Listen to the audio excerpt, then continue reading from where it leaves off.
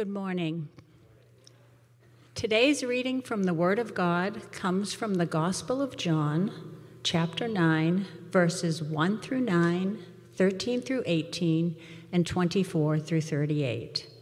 Please follow along in your own Bibles, on the screen behind me, or listen as I read the scriptures.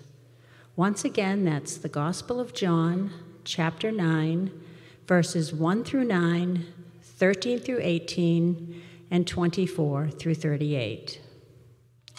Following the reading, I invite you to respond in worship with the singing of the doxology.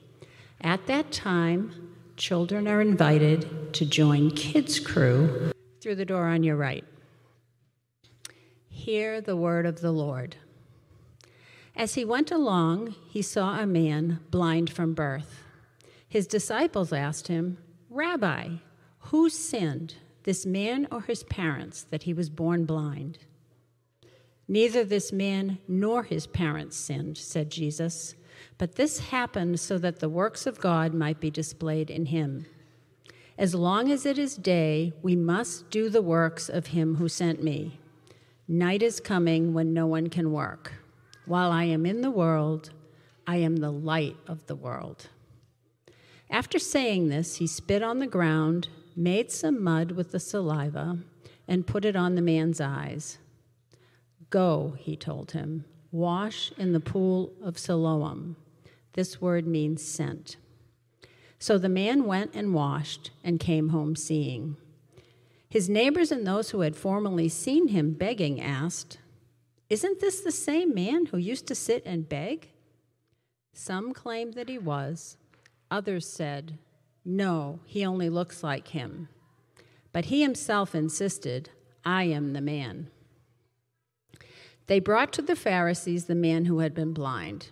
Now the day on which Jesus had made the mud and opened the eyes was a Sabbath. Therefore the Pharisees also asked him how he had received his sight. "He put mud on my eyes," the man replied, "and I washed, and now I see." Some of the Pharisees said, "This man is not from God, for he does not keep the Sabbath." But others asked, "How can a sinner perform such signs?" So they were divided. They turned again to the blind man. "What have you to say about him? It was your eyes he opened."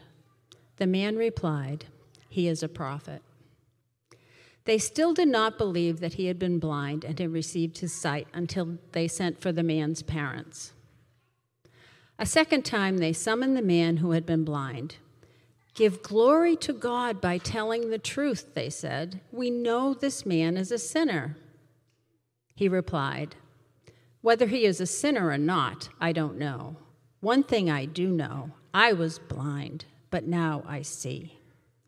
Then they asked him, "What did he do to you? How did he open your eyes?"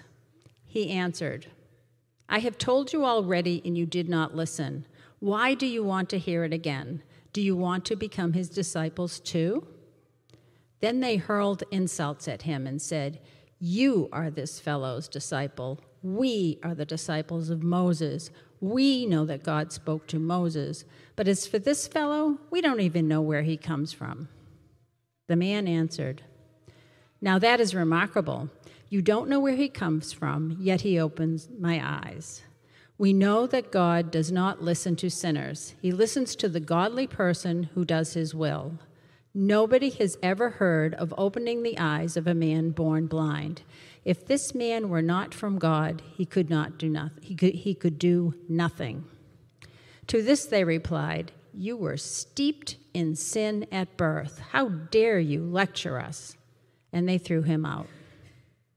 Jesus heard that they had thrown him out, and when they found him, he said, "Do you believe in the Son of Man?"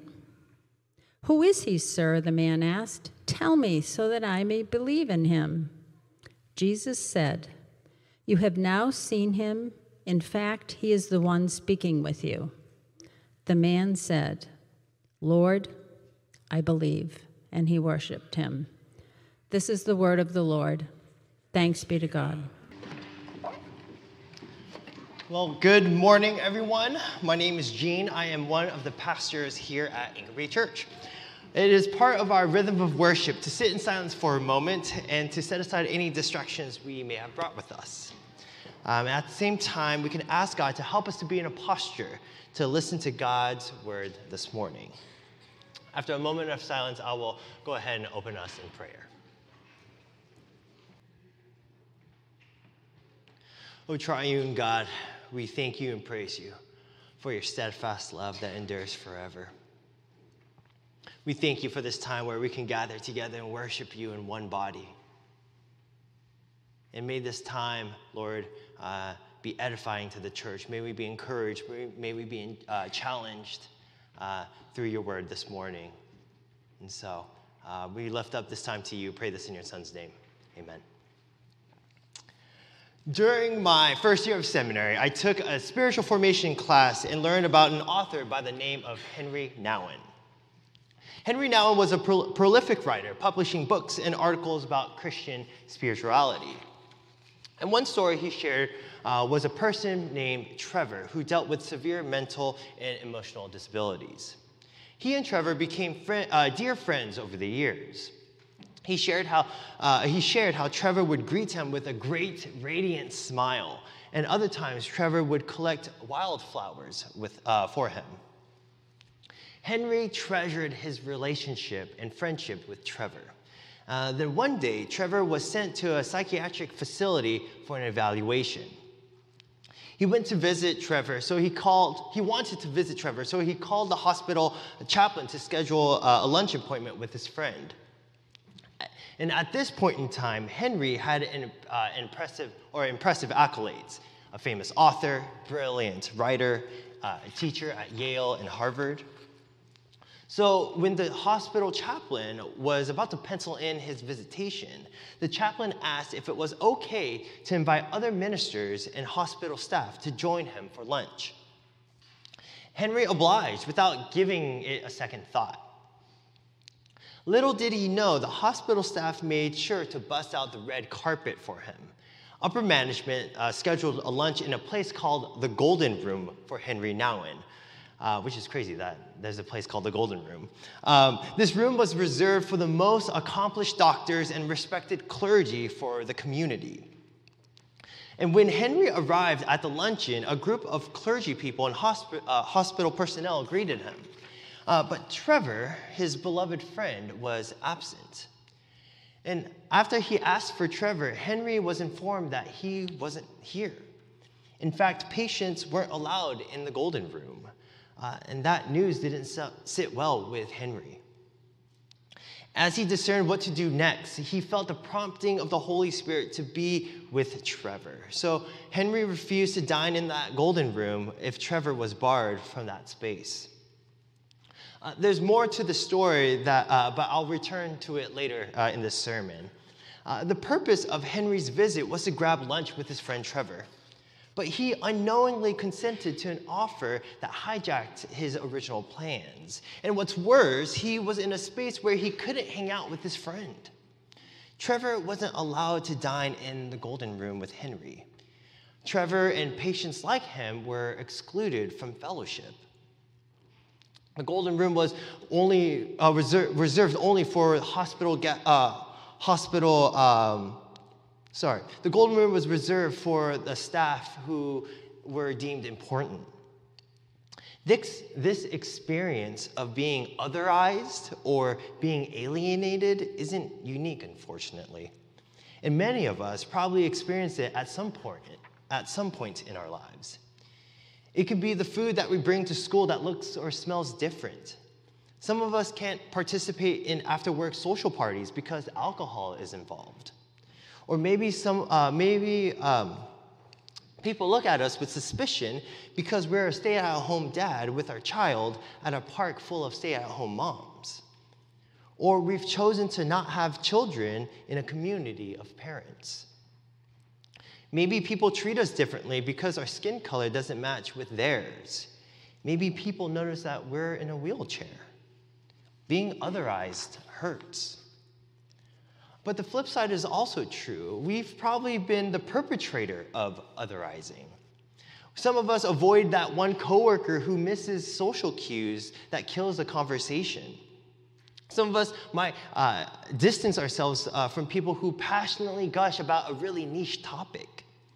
Or we show a face of disgust when we see someone representing an opposing political party. Or whatever those may be, or whatever we are the ones being otherized or the ones otherizing, this is a tale as old as time. And this morning, we'll dive into a story about otherizing, about a man, a blind man who has a close encounter with Jesus through a miracle. And even though he truthfully testifies about his experience of God, people discount his testimony because he doesn't fit their paradigm. And so they otherize him and miss out on the opportunity to rejoice in God's glorious works in this man's life. And so we are continuing our sermon series called The Gospel of John, Signs and Wonders. A couple of Sundays ago, Pastor Bryn shared with us the truth that we are not only saved by grace in the past, but we also live in that grace in the present. Living by grace in the present can look like walking in the Spirit through spiritual practices and disciplines that match our faith maturity. And these practices can change from time to time. Some will work in certain seasons and others won't, which is totally fine. Living in the Spirit is supposed to be dynamic and fluid. And last week was Serve Sunday, which you heard about this morning. As we went around the North Shore to serve our neighbors, we studied a passage where Pharisees tested Jesus by bringing him a woman caught in the act of adultery. And as religious leaders waited for Jesus to condemn for her sin, he pointed out that they were guilty of sin just as much as she was. But instead of condemning anyone, Jesus chooses love and mercy. As we make our way through the Gospel of John, we'll spend time in chapter 9 that Susan read for us, in which Jesus heals a blind man. Jesus is still around the temple grounds, possibly during the ancient Jewish holiday called the Feast of Booths. Then there's a man off to the side, probably begging for money. And back in Jesus' day, people with physical disabilities were pushed off to the fringes of society, required to beg in order to eat and survive. And this blind man catches Jesus' attention. However, Jesus isn't the only one who notices this man. The disciples are aware as well. And this prompts them to ask Jesus the following question. Rabbi, who sinned, this man or his parents, that he was born blind? Jeez Louise, disciples. Cut Jesus a break. At least let Jesus have a cup of coffee before asking this hard-hitting question. But Jesus naturally takes it in stride and responds with the following answer that's just as challenging to discern as the disciples' question. It was not that this man sinned or his parents, but that the works of God might be displayed in him. These two verses are packed with theological content that's denser than rush hour traffic on 128. So let's take a second to address it. The disciples' question needs to be unpacked in two categories. First, they're wondering who to blame for this man's blindness, and they want to blame it on sin. So whose sin was it? This man's or his parents'? That begs the question about the concept of generational sin, which is a concept that churches throw around a lot. Does generational sin mean that one generation can sin and the next generation has to pay the cost for it? The short answer to this question is no. Each generation is responsible for the sins it has committed during their lifetime. However, there's an unfortunate reality of sin that isn't mentioned often, but maybe it should be. Sin can have repercussions that affect future generations. One way to look at it is generational trauma. We inherit the consequences of the previous generation's choices. So if there is an unhealed wound in our parents' generation, or maybe a trauma that hasn't been addressed, it can get passed on to the next generation. It's not about punishment here. It's about inheritance. So there's an important note for parents and guardians. We have to deal with our stuff. so that it doesn't end up impacting the next generation. We always want to be offering them a more healed generation than the ones that we have inherited. Generational sin doesn't cause this man's impairment, but what about his own sin? This destructive belief of connecting sin to one's physical ailment was not all that popular back then. Generally speaking, sin is the reason why our world is broken. It doesn't take much effort to see this in our society. I mean, just if you turn on the news, you can see it right away. We choose violence over peace, hate over love, exclusion over embrace. Sin is the cause of suffering, broadly speaking. But describing a sin to be a direct cause for one's physical ailment was uncommon. And Jesus agrees with this sentiment because he pushes against the idea of connecting sin with this man's blindness by answering the disciples' question. It was not that this man sinned or his parents. Jesus then finishes his answer by saying, but that the works of God might be displayed in him. It takes a few questions about verse 3 to find ourselves opening Pandora's box. We'll quickly be in a conversation about an all-powerful God and the existence of evil. And instead of talking about God and the existence of evil this morning, we'll be focusing on the story of the blind man who receives sight. But if this topic of God and the existence of evil is weighing on you, please reach out to me. I am more than happy to give you Pastor Ethan's phone number, and he's delighted to have that conversation with you. No, I'm just kidding. Yeah, feel free to reach out to me. We can grab coffee and discuss about God and the existence of evil. But this morning, the bulk of the message centers not around the miracle itself, but the person who experienced it. From verses 6 through 38, the spotlight is centered on this man whose sight is restored. And since the healed man takes center stage, our attention will be there as well. Returning to John chapter 9, Jesus makes mud and wipes it on the blind man's eyes without any mention about the two exchanging words. After Jesus dabs mud on this man's eyes, he faithfully listens to Jesus' direction to wash his face at the pool of Siloam. And as soon as he washes his face, this man receives sight for the first time in his life. Jesus' mud mask healed this man's vision. No one had ever heard of this miracle back then. And this extraordinary act bewilders people from his community so much that they question if this is the same person as before. But instead of celebrating what had happened to their neighbor, they bring him before the Pharisees for an interrogation. And the Pharisees grill him question after question to figure out what happened and how this man can see. Who did this to you? What did this person do to restore your sight? Tell us what happened. The formerly blind man stands by his testimony. He put mud on my eyes, and I washed them, and now I see. His testimony can't be any clearer than that. But this isn't enough for the Pharisees to rationalize the situation in their minds. Not only is this a wild miracle in and of itself, but they're trying to understand how exactly did this happen and who did this.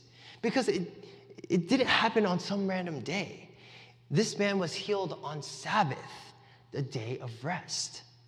Sabbath means there's no work can be done on that day. In the eyes of the Pharisees, making mud is considered to be kneading, like when you're making dough. And that isn't allowed on the Sabbath. So Jesus technically worked. And not only that, Jesus heals this man, which is also not allowed during Sabbath. This is something that Pastor Brent and Pastor Ethan both talked about in their previous sermons in our series. Healing on the Sabbath was a strict no-no at the time because Sabbath was considered to be a holy day. And because of this, the religious leaders labeled Jesus as a sinner. But something just doesn't add up to them. This man who was once blind now can see. The Pharisees wonder, how is this possible? How can a sinner perform such signs? They're trying to wrap their minds around this conundrum, but they just can't. They need a second opinion. So the Pharisees seek for more information about this man by talking to his parents. And the news doesn't bode well for the religious leaders.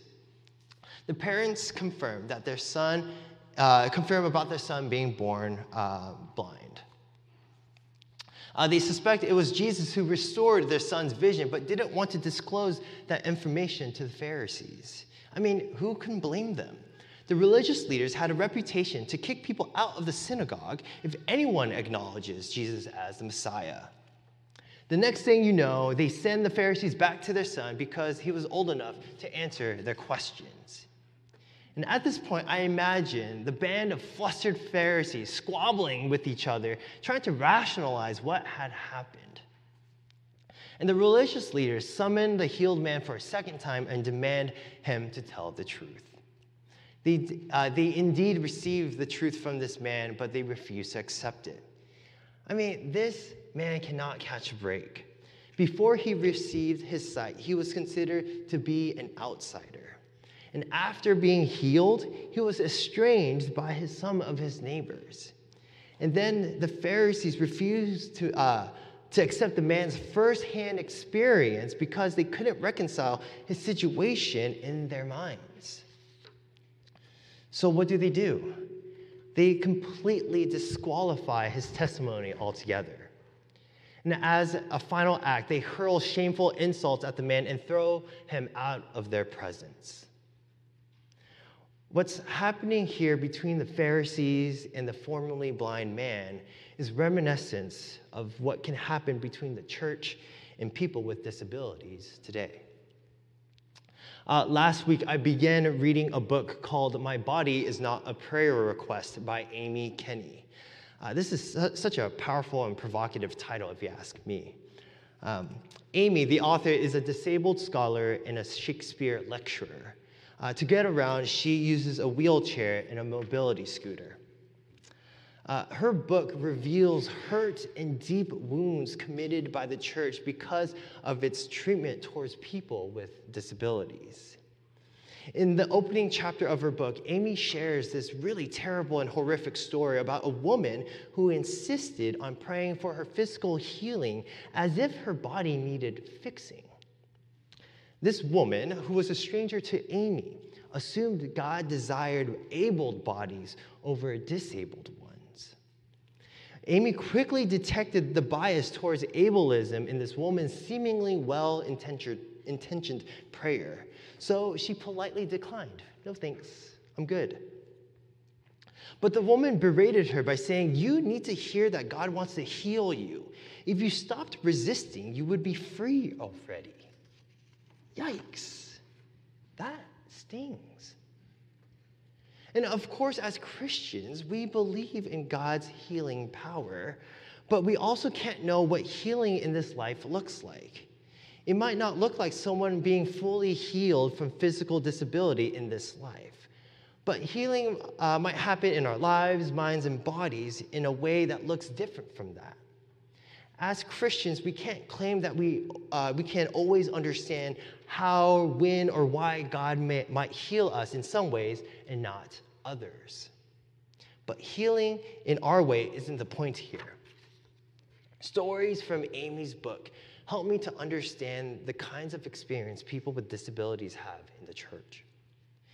And as Christians, so many of us intentionally and unintentionally otherize our fellow siblings in Christ with disabilities. Oof. Maybe we don't make eye contact with them. Sometimes we may avoid people with disabilities altogether. Is there a tissue nearby? Thanks.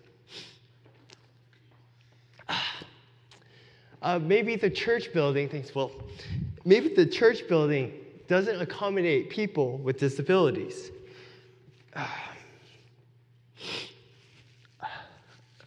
Some of us may use language that dishonors them.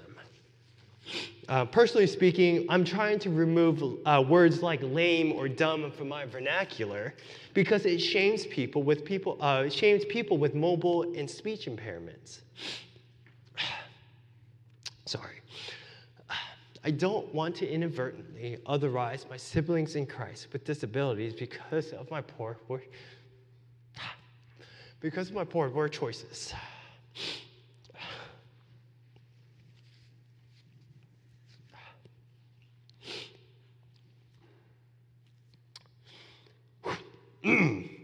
Although we don't believe in a direct causation between sin and physical ailment like the Pharisees, some of us may have to check ourselves from falling into the misconception that God somehow favors able bodies over disabled bodies. Some of us may have been incorrectly taught that having a disability means something is inherently wrong with that person.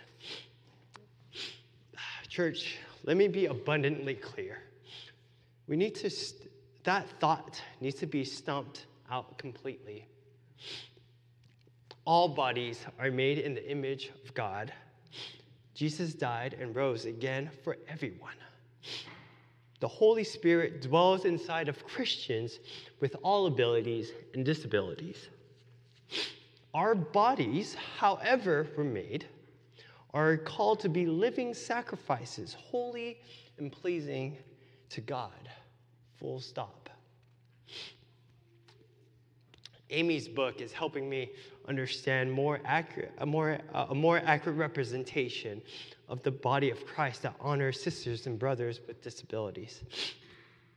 Her testimony shaped my view of how the church often otherizes people with disabilities by favoring traditionally abled bodies. As this comes to our attention, we can repent. We are invited to repent and ask for forgiveness and reconcile in order to start loving our neighbors with disabilities as Christ loves them. And then, and only then, both disabled and enabled bodies can holistically rejoice in God's redemptive work through Jesus Christ. And celebrating God's work through the healing of the blind man is a missed opportunity for the Pharisees back in John 9. The Pharisees dismiss the man's testimony and ultimately reject him altogether by throwing him out of their vicinity. They miss out on the unbelievable miracle this man experienced. As they otherize this healed man, they disqualify themselves from rejoicing in the works of God that are visible in the life. And during this entire conversation about this healed man, Jesus either isn't around or just doesn't say much until the very end. And either way, Jesus returns to the scene where the man is cut off from the presence of the Pharisees. Jesus asks if he believes in the Son of Man. The man responds to Jesus by asking him to reveal the Son of Man. Jesus tells him that he has seen him. He has seen him. Jesus is implying that not only does this man acknowledge Jesus as the Son of Man, the long-awaited Messiah, but he recognized him before this moment. When Jesus commanded the man to wash his face in the pool of Siloam, he trusted Jesus by following his direction. As the healed man was interrogated by the Pharisees, he boldly shared his encounter with Jesus. And as religious leaders came back the second time, demanding the truth from him, the man with restored vision doubles down on his testimony. The healed man's faith was on full display for everyone to see. And he has recognized that Jesus, he has recognized Jesus since his first interaction with them and continues to believe and worship him now. The works of God are on display in this man. Not only is this true for this man, but this is also true for us, because the works of God are disclosed to us through the life and death and resurrection of Jesus. The Son of God clearly demonstrated a harmonious life with God the Father and God the Son, or God the Spirit, Jesus fulfilled the law of the Old Testament by loving God with all of his heart, mind, soul, and strength, and he loved his neighbor as himself. He extended compassion and mercy to those on the fringes of society and to those in the heart of it. Jesus Jesus' invitation to be with him, to abide with him, to rely on him as our Savior, is a standing invitation for us all. Everyone can come to the cross as we are. And at the cross where Jesus takes our sin and shame once and for all. Amen. So what about Henry and Trevor, the two folks from the beginning of the sermon? Whatever happened to them? Well, the hospital staff allowed Trevor to enter into the golden room to eat with Henry. Henry described the lunch atmosphere to be quiet and a bit solemn. As they were eating, Trevor stood up with a glass of Coke in the air, wanting to propose a toast. The room went completely silent as eyes darted towards Trevor. Henry noticed puzzled and somewhat anxious faces across the room. People were on their toes, preparing themselves for Trevor's next move. Trevor invited everyone to lift their glasses. Everyone cautiously obeyed. No one expected what would happen next. Trevor started singing. When you're happy and you know it, lift your glass. He's saying, as he's saying, the anxiety in the room completely evaporated and people started to smile. One by one, doctors, clergy people, hospital staff started to follow Trevor's lead. When you're happy and you know it, lift your glass. Trevor transformed the mood of the room from stiff to joyful. He made the space feel hospitable. This is how Henry describes Trevor after the whole room sang. His beautiful smile and fearless joy had broken down the barriers between the staff and patients and created a happy family of caring people. With his unique blessing, Trevor has set the tone for a joyful and fruitful meeting. If this hospital staff continued to bar Trevor from the golden room or any of the patients, all the guests would have missed God's blessing through Trevor.